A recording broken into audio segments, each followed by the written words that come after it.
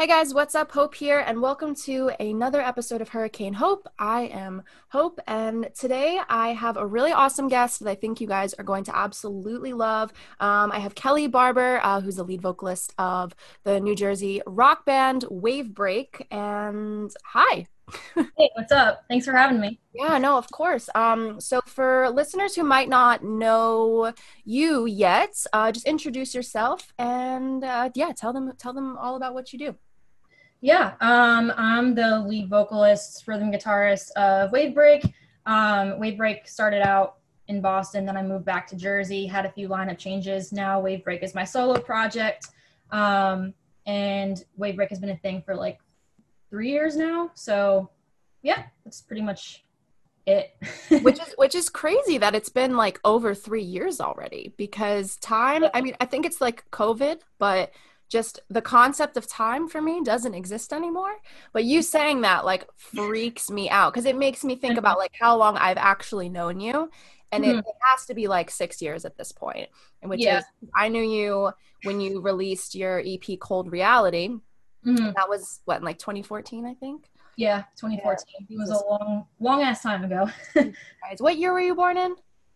94. Okay, so you're like a little bit younger than me, but yeah, that's crazy. That makes me like almost sick. But so I want to like go way back because something that I'm always super into and like always pay attention to is where artists start out and how they build up to where they're at. Mhm. It's just something that I think is really interesting to talk about. So I want to go all the way back to that EP, the Cold Reality EP. So you started as a solo artist, very similar to how I started. We were both from New Jersey.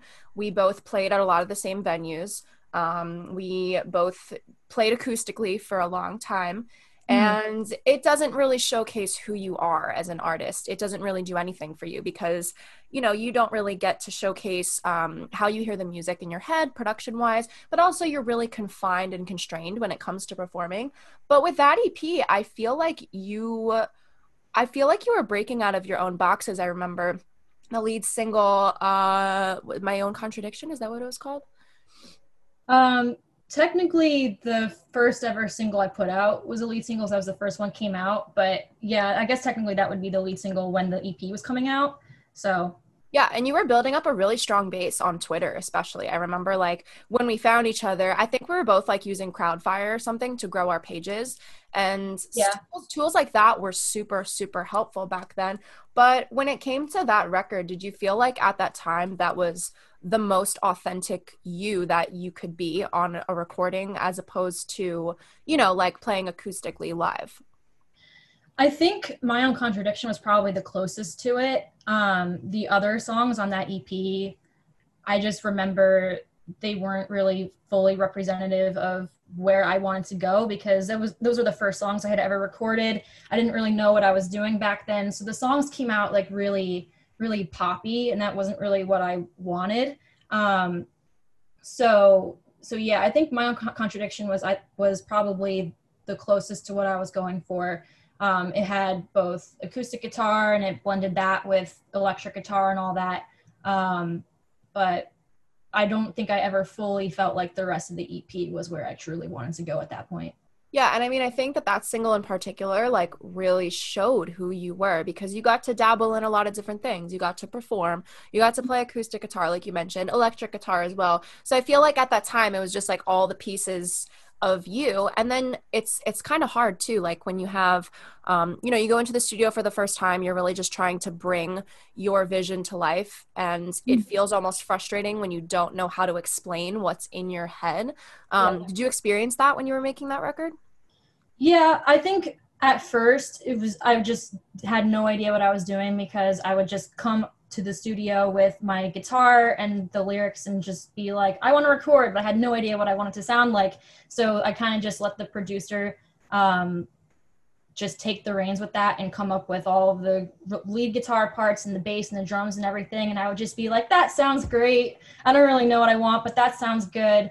But I think once I recorded the second half of the EP, which came a little bit later, I had a little bit more of an idea of how to explain certain things. And I was actually starting to come up with some ideas for like I guess, lead guitar parts that I couldn't exactly play myself, and having more input on the drums and things like that. So I think as time went on, I was able to more effectively communicate that with the producer, but definitely when I first started, I had no idea what I was doing. Yeah, and it's so interesting like hearing you just talk about this record alone because you and I really are like very parallel in the term or in the ways that we have like continued on in our careers. We released our, our trial and error EPs around the same time. Mine was in 2013 and then yours was in 2014 and nobody will ever like hear that record because it's just so fucking terrible. And then we both released our more like authentic kind of EPs in 2015. Yours was called Breaking Barriers. Mhm. And I want to talk about that because like I remember you putting all of yourself into that record. And that was what transitioned you into Wave Break, which is the same thing for me with my last EP, which was called Prevail. That really like went over into Vista stuff. So I would love to hear about like what sparked the shift in gears between the Cold Reality EP and the Breaking Barriers EP. Did you just like figure yourself out more in the studio and you were just able to more authentically communicate what it was that you wanted to sound like? Yeah, so I think between Reality and Breaking Barriers, it was kind of weird because those EPs kind of overlapped a little bit because I was recording some of Breaking Barriers at the same time as Cold Reality, which was weird. Which But is crazy to me. I don't know how you did that. I would lose my mind if I was trying to do yeah, projects at the same time. it was really weird. Like I think like at one point Cold Reality, like I had two singles that were out, didn't know what to do with them, and then I had a couple songs sitting around that I just decided to record and make an EP out of it. But Breaking Barriers was the one that I was like actually like wanting to spend time on and make a whole project out of.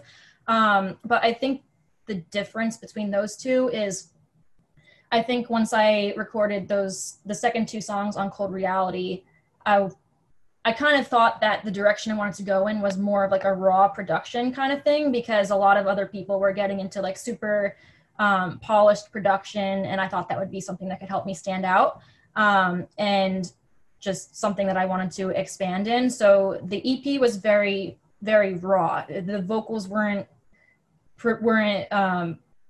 produced perfectly. They weren't like tuned to perfection or anything like that. There wasn't a lot of production on the vocals. And the instruments were just, there wasn't any extra production on them. It was literally just the instruments. So that's pretty much where I was going with that. So It was like a full that I feel like that EP was like a full concept, like a packaged concept. And then the EP before that was more of like well, I'm figuring things out while I also am fleshing out a full-blown concept idea. And then once that one was out, you shifted to putting your energy into really building that kind of concept. And honestly, like I think that today in production it's all about like the bells and whistles, and yeah. I grew into that as well as I got older because I always have enjoyed experimentation, and I think being multifaceted can be a good thing if it's done with like authenticity. But you never hear anybody saying nowadays like, oh well, I don't want any of that, I just want it Yeah. to be me and my writing and my and exactly how I wrote it. The thing that I think of when I first heard that record was this sounds like it would at a live show, and you don't really hear that very often. Did you when I don't remember when you were playing shows to promote that record, you were still doing acoustic shows, right? Yeah. There weren't too many shows promoting that one because not long after that, I was kind of starting to think I wanted to switch gears a little bit. Mainly because, like you said, there aren't many people who want to not have the full-blown production. Yeah. And I feel like that was kind of the downfall of that EP because I got actually a little bit of backlash because of that production approach because I remember once I pitched it to this publication that was based in Philly. I think it was called Jump Philly. And they pretty much said, it sounds great, but it sounds like a live album and it's not really something that we want to write about. So I was like, cool. But that, and some people like on Twitter, I guess, also said that they were like, oh, you need vocal lessons, like it doesn't sound like you really know what you're doing. And I'm like, cool, but I do. It just wasn't produced as much as with other artists. So I feel like after that happened, I was kind of like, maybe this isn't the right approach to go in, because this is kind of just hurting me in the long run. So after that, I was pretty much like, I just need to completely switch gears and figure out something else. So So that's what sparked the shift to Wave Break then. yeah. Do you feel like this is a question that I have asked myself repeatedly, and this had a lot to do with why I started Vista. As a woman, do you feel like having a band is necessary for others to pay attention? Yeah, I feel like pretty much as soon as I started Wave Break, it was a lot easier to get other people's attention. Mhm. When I was solo, it was very, very difficult. I had somewhat of a following on Twitter, but I feel like it didn't really translate into like album sales or streams on Spotify or anything like that. So, but then once I started Wave Break, it actually started to translate somewhat onto those platforms. So definitely as soon as I made that switch, I think that definitely helped. So It's that's weird. one thing. Yeah, no, sorry, go ahead. Yeah, it's also one thing I'm just worried about with going a solo again with Wave Break, but I'm hoping that since Wave Break already kind of somewhat got a start, it might go differently, but I guess we'll see. Weird too, because like, in my case, it was just taking out my first name and just using my middle name as the band name. So it was like recognizable, but it wasn't just a woman. So I Mhm. felt like when I added guys to the situation, I'm talking like original Vista lineup, which was years ago at this point, like almost 5 years ago now. Yeah. And all of a sudden, as soon as I had two like decent looking dudes in the picture, well, all of a sudden, like the likes start going up and people start wanting to listen. And it makes you think, like, was it me? Like, am I not somebody that, they want to pay attention to because I'm not someone that they might want to date? Or am I just not good enough on my own? And the guys behind me make me look better. There were so many Yeah. questions that I started asking, none of which were really relevant, because I knew that I know that I'm talented on my own, but it's I feel like it's more about the image part of it, where it's like, okay, well, now you just look better, or now you don't look like you're by yourself, and there's other people that I can look at because I might not want to look at you. You know what I mean? Like, Mhm. it's those weird kind of questions, and I always wonder, with people who go from solo to band, especially. And now we see people kind of doing the opposite. Now we see a lot of people going from band to solo, but I just always wonder how people feel about that, because I always wonder if it was just me kind of beating myself up for not being good enough as a woman, or if it's a thought that everyone has now based on the way that society is. It's very misogynistic, and I don't really talk about these kinds of things often, but it's just, it's always kind of like, it's always just kind of there. And it's interesting you say, like, oh, well, as soon as I had three guys behind me, well, now it seems like people are starting to pay attention. Maybe that's not a coincidence. Yeah, I feel like there's some kind of stigma between female musicians, because people, I mean, you're starting to see a lot more female musicians pop up in the scene, still not nearly enough, but I still feel like there's some kind of stigma behind female musicians, because a lot of people still think like, oh, like this person doesn't actually know how to play their instrument, or they don't know what they're doing, or they don't really have that much input in the music, they're kind of just there. Like, I feel like there's still that kind of stigma, even though 9 times out of 10 that's not true. Yeah, it's So usually the opposite case, honestly. yeah. There's an artist, I don't know, I'm sure you know who this is, but there's an artist that I absolutely love. Her name's Diamante, and Mhm. she's a solo hard rock artist, like Yep. very similar to she really reminds me of like a mix of uh like uh the lead singer of Hailstorm and like Courtney Love, but in like Yeah. her own kind of thing. I look at her and I'm like, shit, that's like everything that I was trying to do when it was just me. And this is the only person that I have really truly seen, find a good level of success doing this on her own. There's not a market for it, which is like, there's like room for one at a time. And now she's on the throne. And there was just not a market for it back then. Now I think it's evolving a lot. But even just like looking back 5 years ago, it's like nobody wanted that. They wanted bands that they could see too. Yep. And it feels like pressure, honestly. Like, I don't know if you felt pressure to start Wavebreak, but like, I felt very pressured to start Vista because everyone was telling me, oh, just start a band. Like, yeah, dominance is cool. And like, you sound good on your own, but you could be even bigger with a band. And I'd be like, why? Like, why do I have to do that? So I don't know about you, but I just felt like a lot of pressure back then. Yeah, I definitely felt that same pressure, because I was definitely trying to just figure out, like, why aren't people paying attention to me? Like, I'm doing everything I can, and the only thing I can think of was probably need to start a band.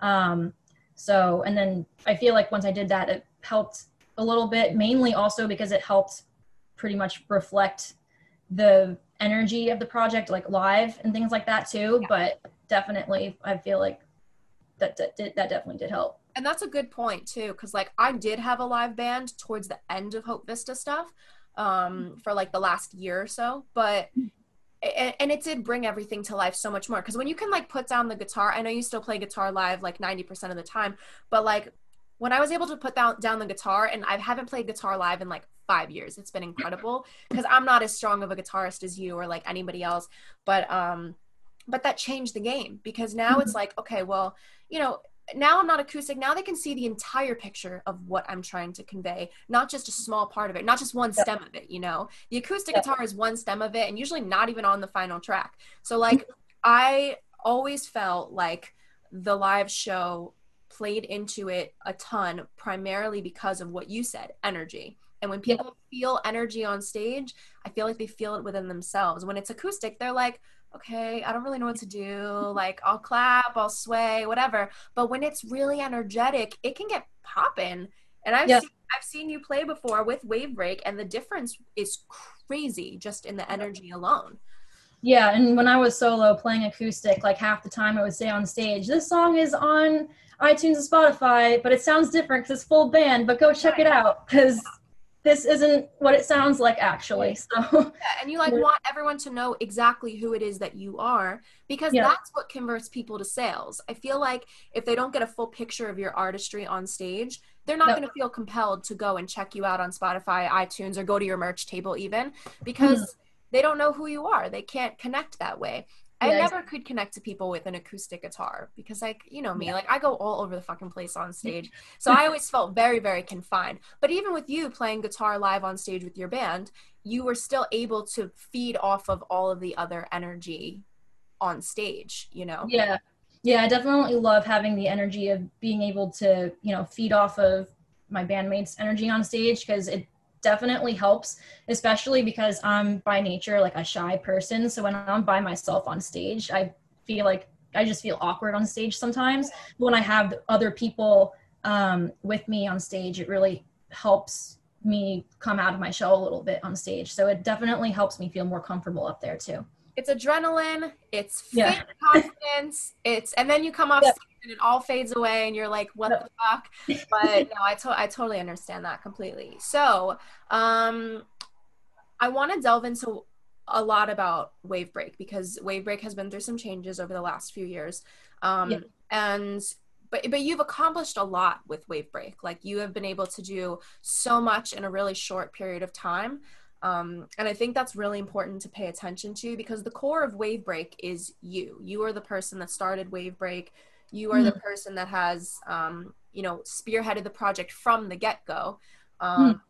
So now Wavebreak, I'm going to go backwards. Wavebreak is now a solo entity, and you're Mhm. planning on keeping the name Wavebreak Yeah. for the project.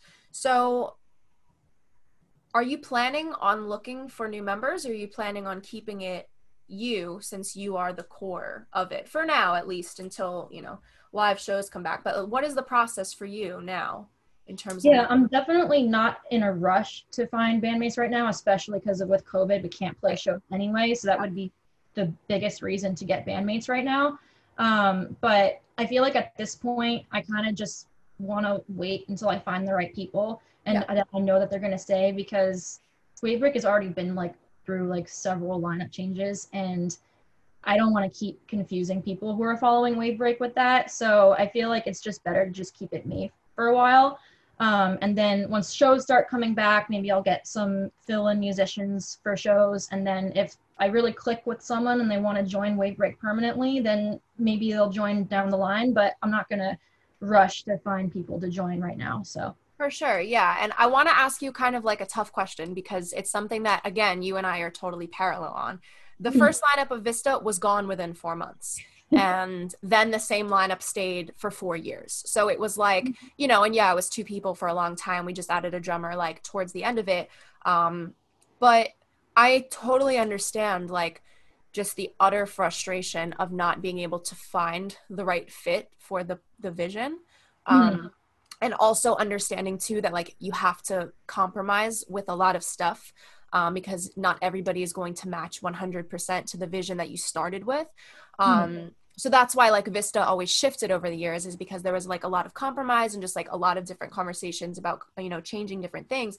But it's like, it's dating. And that's what my first manager told me. He said, finding band members is like dating. You are constantly going on terrible dates and you know that they're not the person for you. So you don't go on a date with them again. And then you do the process like 50 more times. And then finally you find the right fit for you. You get married, you have kids, you're happy, whatever. But like being in a band is essentially the same thing. You're dating and then you are married to those people. So, so do you feel like going through the original lineup of Wavebreak from a couple years ago, do you feel like it was rushed?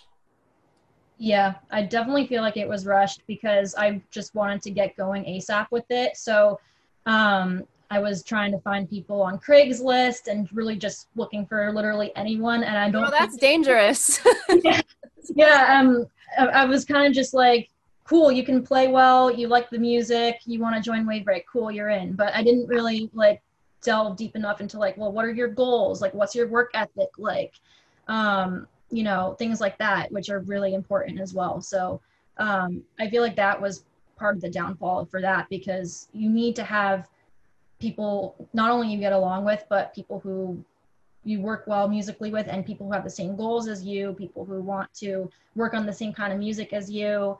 There's just so much that goes into it that I didn't realize I had to be looking for, and that I kind of overlooked at first because I just wanted to be in a band and get something started. So yeah.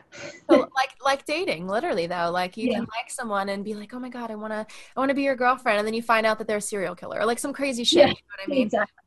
And I just ask the tough questions because I've experienced the exact same shit where I rushed into, announcing a lineup for Vista weeks after I dropped my own record, which was like honestly, the stupidest thing I've ever done in my life was not promoting that Prevail record the right way and just being like, well, fuck that, like, expensive ass good record that I just dropped. I'm shifting to Vista now because it's what everyone wants me to do. And it backfired on me. The week after, or the weekend that we dropped our first record Versus, my drummer quit. So I get it. And like, I feel like there's nothing wrong with like regretting rushing certain things, because guess what? Then you don't make those same mistakes, But it led you to an awesome EP called Armory. And based on, so you had some of those songs written before. Was it collaborative? Were they all written before? Well, I don't want to get into, I'm not going to ask you like why the band members left, because that's like, it's that's personal. It's not my business. But I just wonder, were the songs collaborative? Were the other members in the studio writing with you? Did they play on the tracks? What was the whole process like with those newer members coming into previously existing songs? Yeah, so the first two songs, Deadlock and Plaster City, I had started recording in the studio before I had the original lineup, actually, because they were originally going to be solo songs. And then once I decided that I was going to start the band thing, and then I had the bandmates, then I was like, all right, well, let's turn these into songs for the band. So we went back in the studio and re-recorded their parts.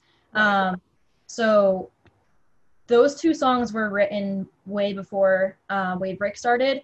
And then I think a few of the other songs were written during the process of recording some of the other songs. But pretty much all the songs started out with just me writing the chords and lyrics myself. And then I would bring them to the band during practice And then we would just come up with the other parts, and then we just go and record them. So That's that's pretty super. much how most of that's pretty much how all of Armory came to be. And then Out of Breath was a little bit different, where we were writing some music parts, and then I wrote lyrics on top of that, and then we took it to the studio. But Yeah, I think Armory was it was so different from all of the other stuff you had done before that.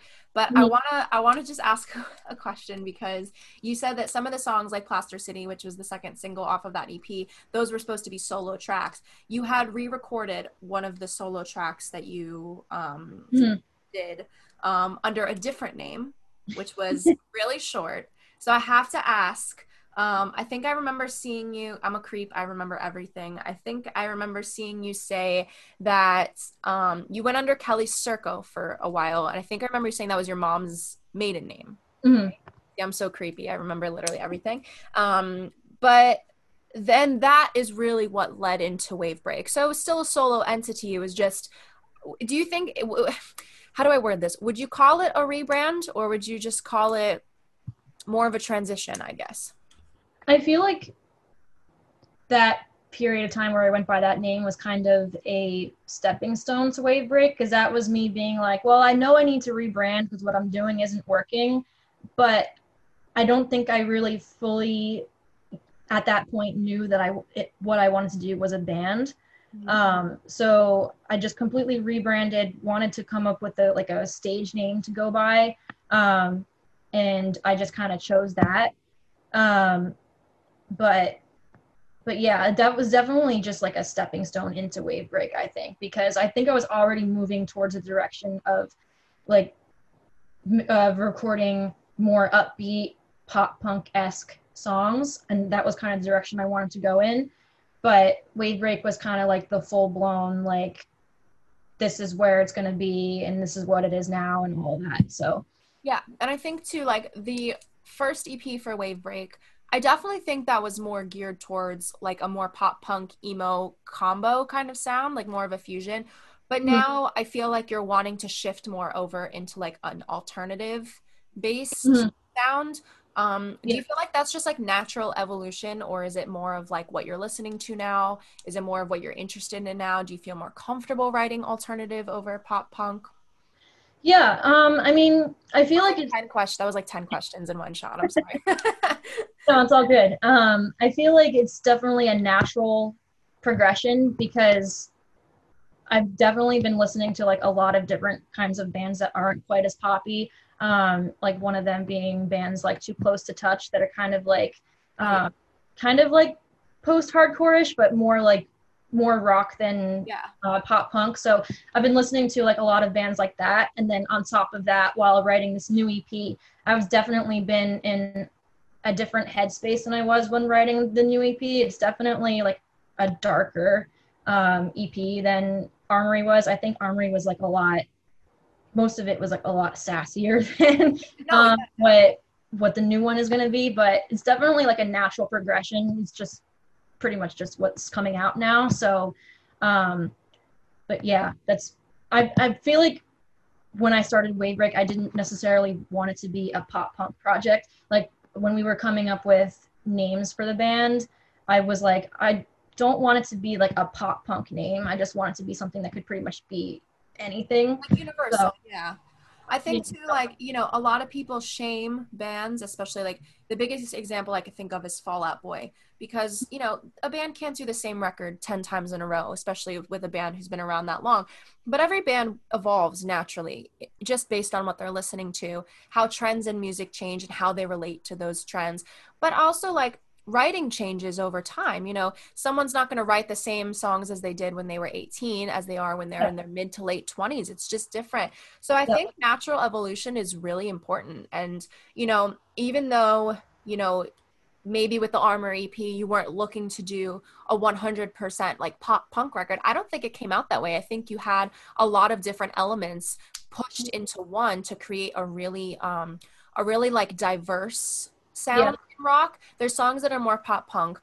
Like I would probably say Deadlock, the lead single, is more like a straightforward pop punk, and then there's other songs that are more more simplistic and more like 2000s emo, which is kind of like what you were going for on the Breaking Barriers EP, more like early 2000s influence kind of thing. I can hear all the different Kellys in that record. Would you agree? Yeah, I mean, I definitely wasn't going for any one particular sound with pretty much any of the EPs I'm done, and not even on the new one. It's pretty much just what came out at that time. Yeah. So I don't want to like just pigeonhole myself and be like, I have to come out with songs that sound like this. Like pretty much just what comes out is what it's going to be. So Yeah. that's pretty much how it ends up being. Like all the songs come out sounding a little bit different. So Yeah, but they all sound cohesive, and that's my favorite word in music to use is cohesive, because something that I always was very important to me when we were doing any branding stuff was like, this has to match, like it has to go together. But then it's okay to have outliers too, because it shows expansion and it shows experimentation, and it's important to experiment. Otherwise, how the fuck is anyone gonna grow? Like, look at the Mania album, the Fall Out Boy album. Literally, that was like, what the fuck were you guys doing? But it turned out to be, in my opinion, an awesome record, because yeah, they just did whatever the hell they wanted, and I love that. But you yeah, could still hear the band, and that's how I feel. The Armory EP was, but so you played a ton of shows doing promoting that EP, played a lot of out of state shows, especially up in like the New England area, which people always say is a really tough area, but we actually always had a really good experience up there, especially in the Boston area and in Connecticut. I think I remember seeing you doing a show, was it at Bungalow in New Hampshire? yeah, Yeah, yeah. It was in the that bungalow. was an interesting market. Yeah. It's like a D market, but it was honestly really fun.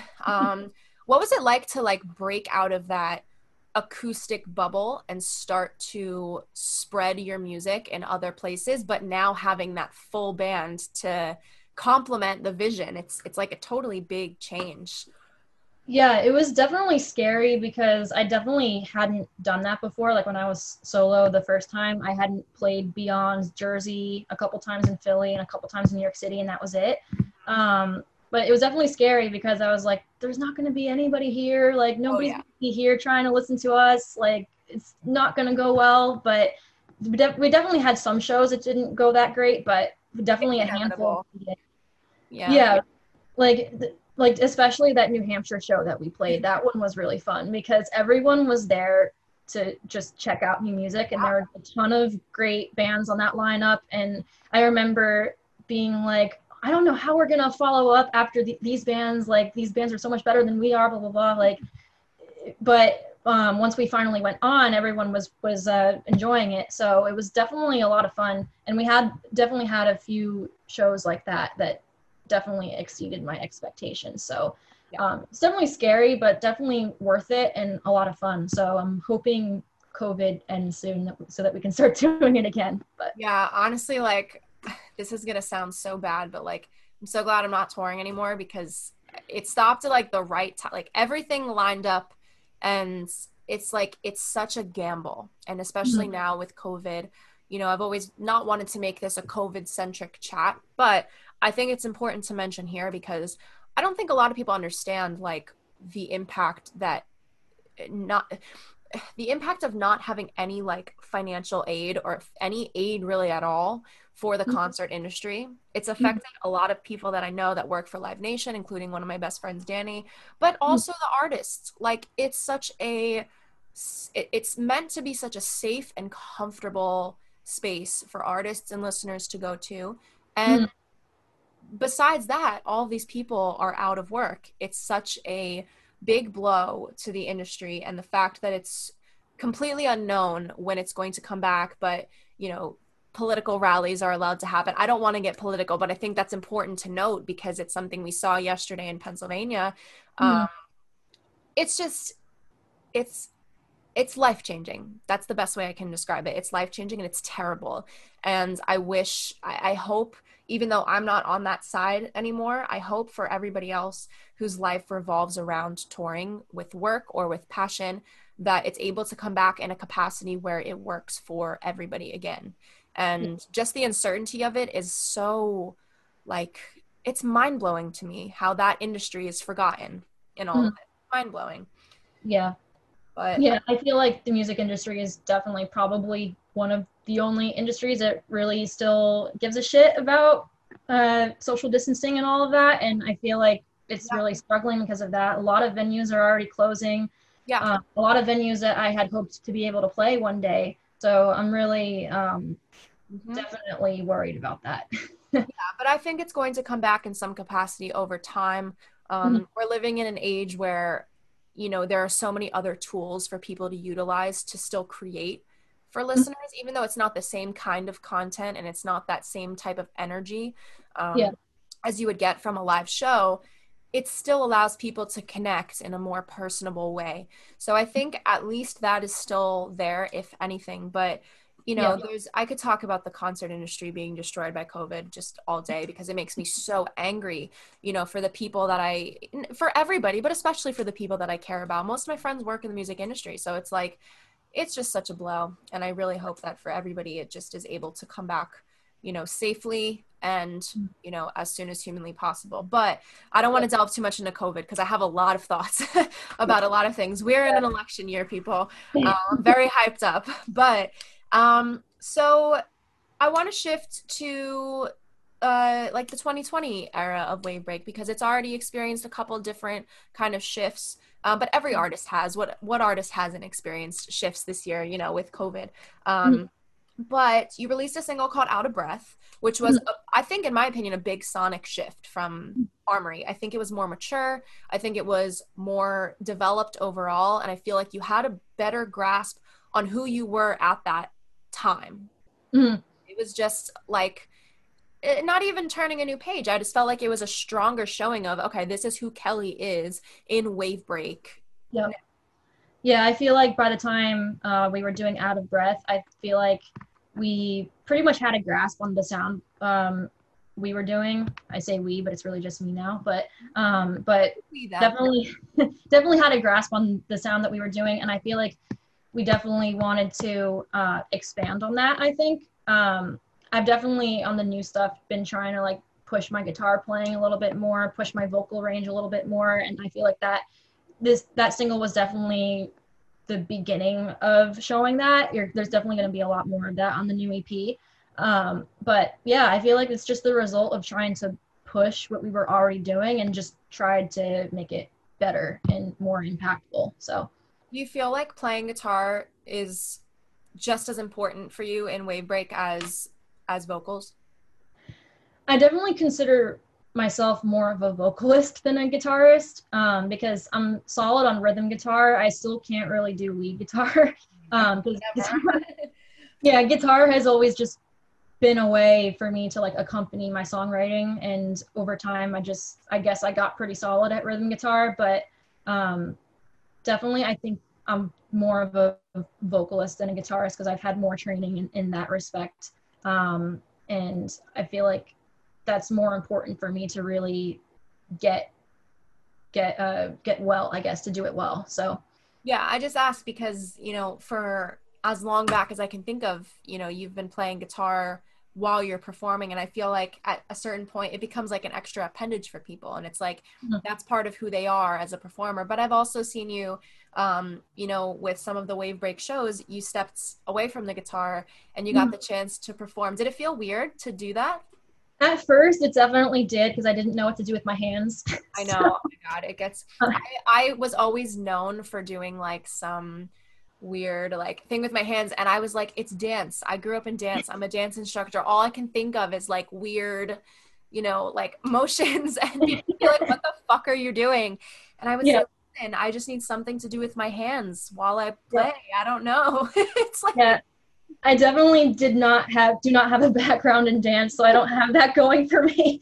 But I definitely at first it was really awkward, but I feel like as time went on and I did it a few more times, I started to get a grasp of how to do it. yeah, no, Haven't done it in a while because I was pretty much just only doing it on covers because I was playing guitar for all the original songs, and I think assuming that old lineup was going to stay, we were going to come up with some original songs that I wouldn't be playing guitar on, and then we would expand into that.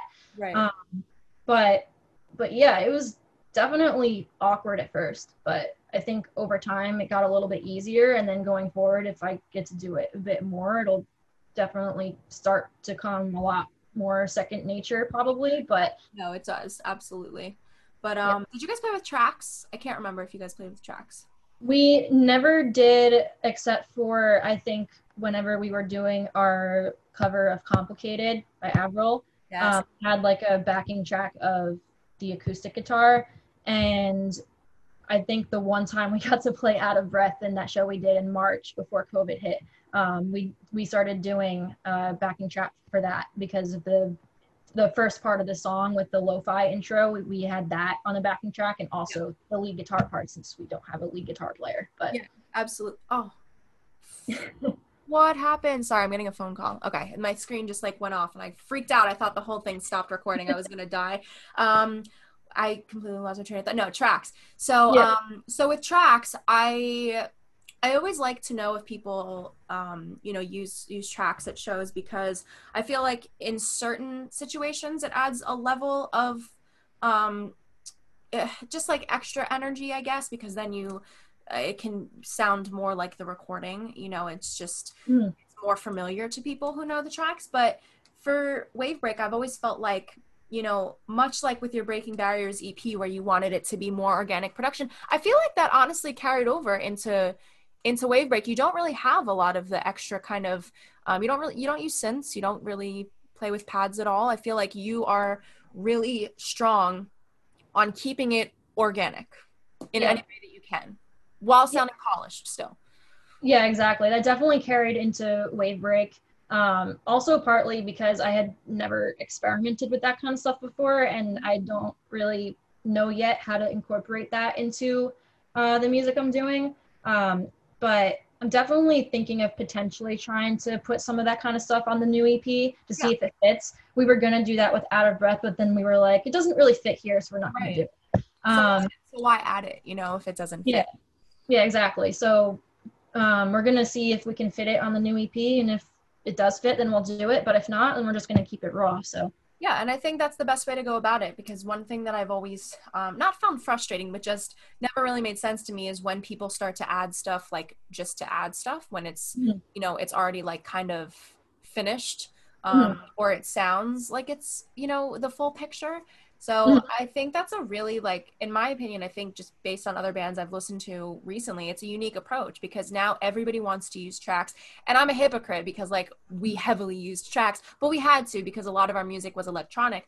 But yeah, now I feel like everybody is wanting to start to add all of those kind of, all the MIDI stuff and all the synth stuff and all the extra production on something that's already done. So I think that's a good approach. And I think that, with Out of Breath especially, it's still straightforward like the Armor mhm, EP, but like, you toy with different stuff on the intro, you toy with different stuff melodically. And I think that is going to be a great segue into the other Wave Break stuff that you're going to do. yeah, for sure. And I think funny you say that everyone seems to be trying to do like tracks now. I feel like that's partly a result of maybe the mainstream industry like shifting to pretty much entirely like pop Yeah, music. no, You for don't really sure. hear up until recently, haven't really been hearing many mainstream songs with guitar on them, but I feel like that's probably going to start switching back because now you're hearing like Machine Gun Kelly doing pop punk music, and things like that. So I feel like it's going to start switching back to like being more raw, and I feel like as a result we might start to see people in the alternative scene start to switch back to making it be a bit more raw. So Yeah, I think everything kind of cycles its way back at some point. But mm, like mainstream music does play a huge part in it, because like just for me personally, I don't really listen to much rock music anymore. I mm, am like almost I'm probably like 90% pop music, and it's not because I lost interest in it. It's just because I think like my personal tastes just like evolved a little bit, and as I grew as a person, like just my tastes for what felt comfortable in my ear changed. Like for mm, example, when I was in middle school, I was angry as all fuck. So of course I was listening to like angry rock music that I found on Pure Volume. But mm, I don't feel angry, so I'm just gonna, maybe listen to more chill music because I'm a little more chill. But I think with bands too, like, you know, the track thing and also added production. It's a personal taste thing, but I think it definitely parallels like what is blowing up on the radio. There really isn't much radio now, but like what's on New Music Friday? What is getting onto the Spotify playlists? That's a big thing too, is people wanting to earn placements. But that's a whole different conversation. But it's definitely parallel. I mean, so with the stuff that you're writing now for Wavebreak, do you think that it's more do you think that it's more in tune with Out of Breath, or are you shifting gears and continuously shifting gears with sound?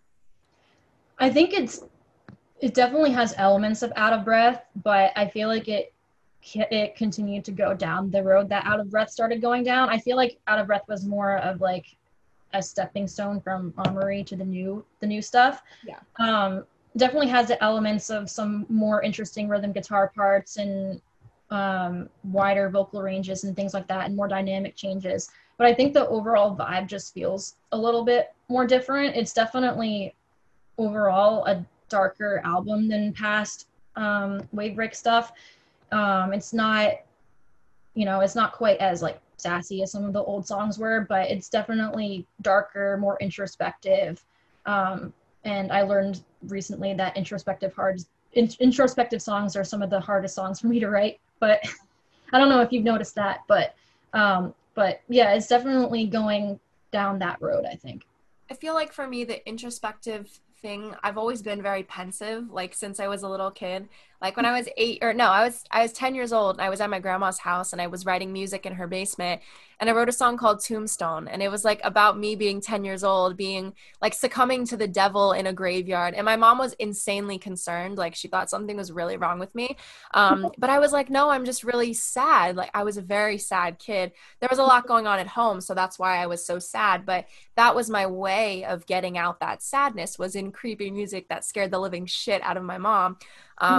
But the introspective thing, I think just it comes with time, because you become more comfortable looking into yourself.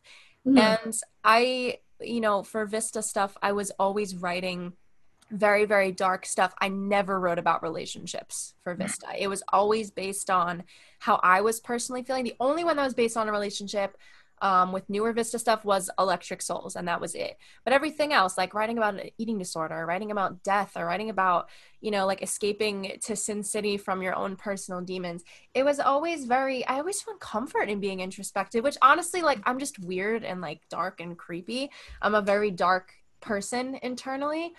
But do you think doing it by yourself again is what is making it more introspective? I feel like it doesn't really have as much to do with me doing things by myself. I feel like it's just where I've been at, like, mentally lately. Just my personal life just has shifted towards me, like, having a need to think about more of the introspective things. Because in the past, like, I have felt like the songs that I wrote where I was like really pissed at this one particular person, or like those came out a lot easier than the introspective ones. So that's what most of Wavebreak songs were back then. But I don't know. I feel like it's just because it's just where I'm at personally, I think. So. Yeah. And it's weird how it evolves too, because you can be on one record, like totally good and totally cool, and hey, fuck you, I'm gonna write about how much I hate you. And then the next record, you're in a totally different mind space than you were, less than a year ago when you released the record, or whenever you start writing again. It's your mindset, I think, changes from day to day, especially when you go into the studio regularly. You could go in one day and be like, well, I'm gonna write about love, and I'm gonna write about how much I love this person. And then something bad happens and you're like, well, now I feel like I'm losing my mind, so I need to write about that. It's such a cyclical kind of process.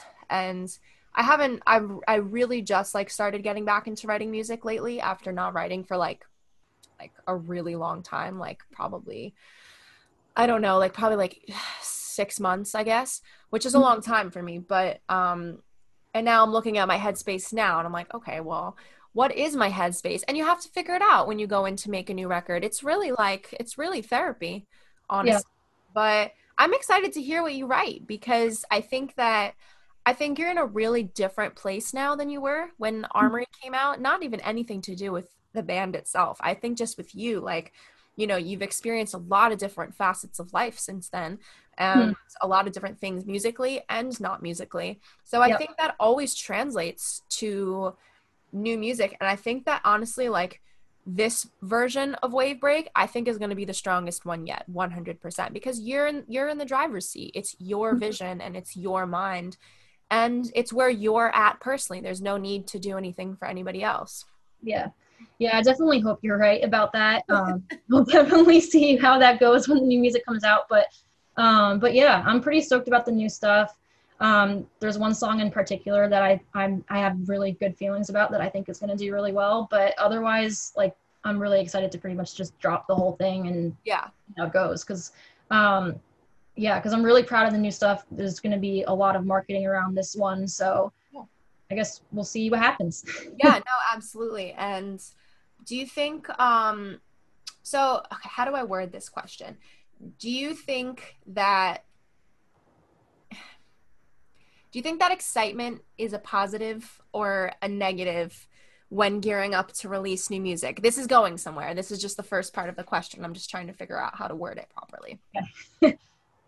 But do you think that being excited about new music and being ready to go now that you've experienced all the other stuff that you've experienced in Wave Break with members, do you think that that is going to influence how you release this new music in terms of like, you know, being excited so you want to get music out, or taking your time and just making it your own personal thing? Does that make sense? I don't know if that made any sense. Yeah, yeah. I mean, I feel like it's gonna influence it in the sense that I'm just gonna want to market the hell out of it and do like a lot of PR, a lot of advertising around it. But I think in the past, when I was like solo, when I was excited about music coming out, I would rush to get the Yeah. music out. That's Yeah, this is where and my question was geared to. So I'm glad it made somewhat of sense.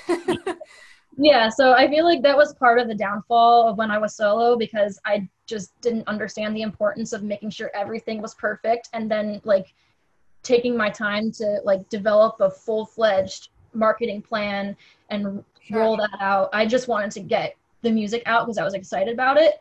And I feel like that definitely hurt me back when I was doing that. So I knowing what happened back then, I feel like that's just going to influence what I do now because now I'm going to be like, all right, well, it's not coming out until it's perfect. Right. It's why the album has taken so long to write in the first place because I wanted to make sure it was perfect. So I'm going to make sure it sounds great and do it justice. And then also just come up with a full marketing plan for it and really, you know, go ham on Yeah. get on marketing that. So Yeah, and I think too, like the reason why I asked that question is because, you know, especially with members in a band, I've always experienced the feeling so excited about what you're doing that you just want everybody to hear it now, even if it's not like, even if you're not finished recording it. I used to just take Instagram videos of, you know, of parts of songs because I've been like, yes, this is amazing, everyone's gonna love it, but it's not even done yet. So I yeah, was, you know, exactly. you start to overshare to a certain point, and that kind of takes away, I feel like, from the, you know, the value of it when it comes out, because, you know, people have already heard parts, or you've teased stuff so much that it's just, everyone's like, okay, like, shut the fuck up, where's the Yeah, music? I experience that all the time.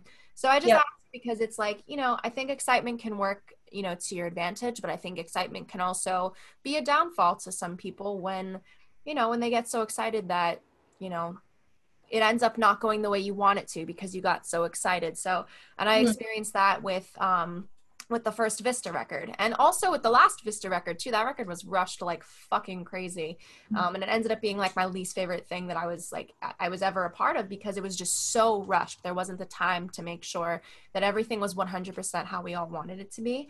So I that's feel like interesting. I thought that EP came out really good. the So repair, really. yeah, I really liked that. It was different. God, I hated that. I hate that record. I hate it so much. There's like parts of it that I really like, but I think for me the biggest like full circle branding that was the most authentic and also the most diverse was The Ruins. I felt like that record, I wouldn't change a thing about that record. And everything else, I would change everything. Like I would redo everything over again. Versus Long Live, you know, even Witch Hunt at points, Born for Blood, like those singles, things I would change. But like the Ruins, I just felt like that fully identified where we were at that time. And the branding too, we had so many conversations about it, and it's just like, I don't know. And then after that, I was so fucking excited. I was like, we gotta go to the next one. And I was like, we have to release the Ruin or the Repair on Valentine's Day. And I'm glad we did it now because of COVID. Like, it would have not gotten released at all, I think, if we hadn't released it then. But but yeah, it's so interesting that you say that. So many people have said that to me, and I've been like, yo, I fucking can't stand that record. Some parts of it, like, I love Dirty Laundry, that single. But otherwise, I'm like, yeah, I hate this. I just, I like the intro. The intro is cool. But yeah, Their own worst critics. So I know. It's like, I think that, when it comes to excitement, I was always a victim of excitement because I was just always, if I was stoked about something, I was stoked about something. I would get these feelings about songs, and I was very instinctual with certain stuff, and that made me so excited. I would just tell everybody everything, and that was my biggest mistake. So that's why I asked that question, because I always wonder if other people feel like, overexcitement can be a positive or negative. I think it can be both, Yeah, exactly. But yeah, and I've started, I think I shared a couple behind the scenes videos in the studio on social media so far, but I'm trying not to do it too much because I don't want to overshare it, like you said. But most of the videos I've been taking, I'm just gonna save for like a behind the scenes video or something later on when the EP's already out. So I'm trying to funnel all my energy into that instead of oversharing. So hopefully, and I think that's a good way to do it too, because I thought about doing the same thing, and I would just like, I'll take the videos now and then I'll compile them into something and be like, okay, well, here's what it was like in the studio after the fact. But social media is such a constant flow of content. I feel like a lot of musicians feel a need to constantly update people because they're like, okay, well, if I don't, they're going to forget about me, or they're going to pay attention to other people, and then they're going to not remember who the hell I am when it's time to release new stuff, And it's such a frustrating feeling to feel like, you constantly have to share. And if you don't, well, then your engagement goes down. Your posts don't get pushed up in the feeds. It's such a cycle. It's such a toxic cycle too. I don't know if you feel that way, but I think it's just so toxic that you feel like you have to constantly share. Yeah, I definitely feel that way because I personally balance a day job with music. So it's really hard to do both at the same time and also be like, well, I got to start sharing a lot more than I already am because I'm kind of slacking in that department. Right. And you're like, I'm trying to fucking pay bills. I can't constantly. Exactly. It's hard. Like, I can't just quit because that's what's paying the bills right now. So until I have a reason to actually like quit, if Wave Break takes off, then I'm probably going to stay at it, but it's also making it hard to make sure I'm sharing enough. So I feel like for Wave Break particularly, it's not quite that much of a need because I've noticed that sometimes when I go MIA for a little bit and then I start posting again, I don't really notice a huge drop off in engagement, which is weird.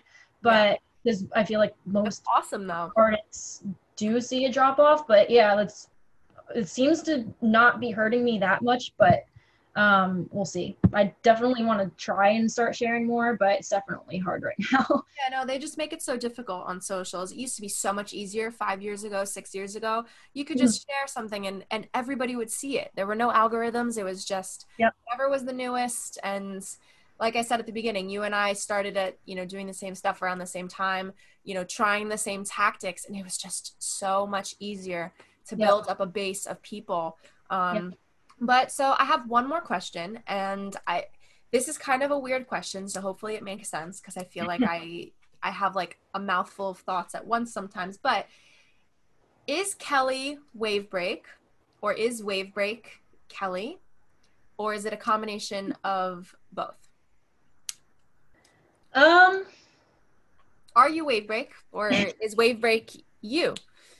That's a really interesting question. Hopefully it makes sense. I mean, I guess the best way I could describe it is Wave Break your identity, or are you Wave Break's identity, if that makes a little more sense. I feel like it's a little bit of both, probably. I mean, Wave Break is definitely an extension of myself because an extension of the music I listen to, the music I'm influenced by, and it's an extension of my passion.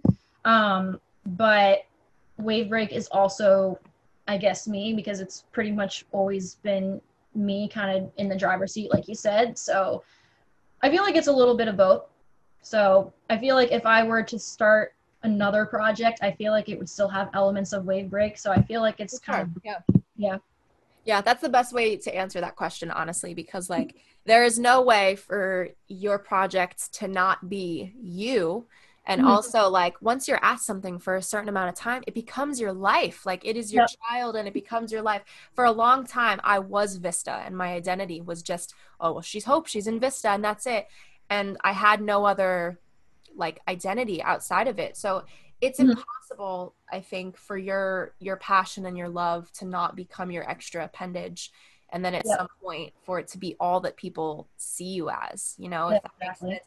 And for the first time ever, I'm like, you know, I'm not that identity anymore. I'm just myself, and that's it's been very like very freeing, but you know, I always wonder that with people because, you know, not everybody feels like their project takes over their identity. They just feel like it's a part of them, but it's not all of them, you know? Yeah, But exactly. but I always felt like all of me was indulged in that, you know, and it was you Yeah. lose yourself at a certain point, but I think it's important for it to be part of you, not all of you, because Yeah. you know, you can pull back, you could take a step back, you can still be yourself while also engaging in your passion. But Yeah. hopefully that makes sense. I tend to like go off on tangents because my mind is like I have a million thoughts at once. I don't know if you do too, but I have a million thoughts at the same time. Yeah. I can So definitely relate to that. it's crazy. I wish I could just shut it off. But yeah, that's really all the questions I have. And I really appreciate you coming on and talking to me and being open with me. And I think that this has I don't know if you agree, but I think this has been a super in-depth conversation. Yeah. Thank you for having me. It was a lot of fun Yeah, and no, of definitely course. a lot of great questions. I wasn't Thank you. expecting you to ask. So, Listen, I everyone has said that to me so far, and I'm like, listen, I'm fucking creepy, like I said earlier, and I pay attention to everything. And I have when it comes to music, like I was talking to you know Maggie Schneider.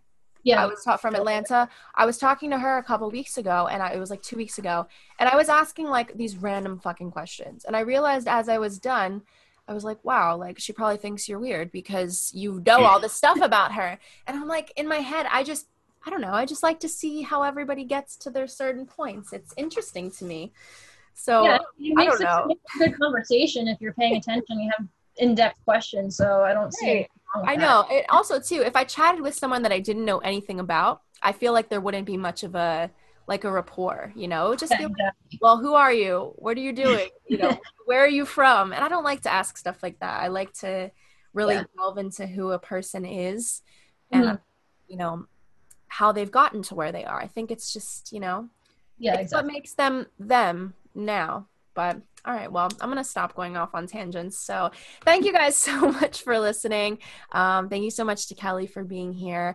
And if you like the podcast episode, please rate 5 stars, subscribe, and I will talk to you guys soon. Bye, guys.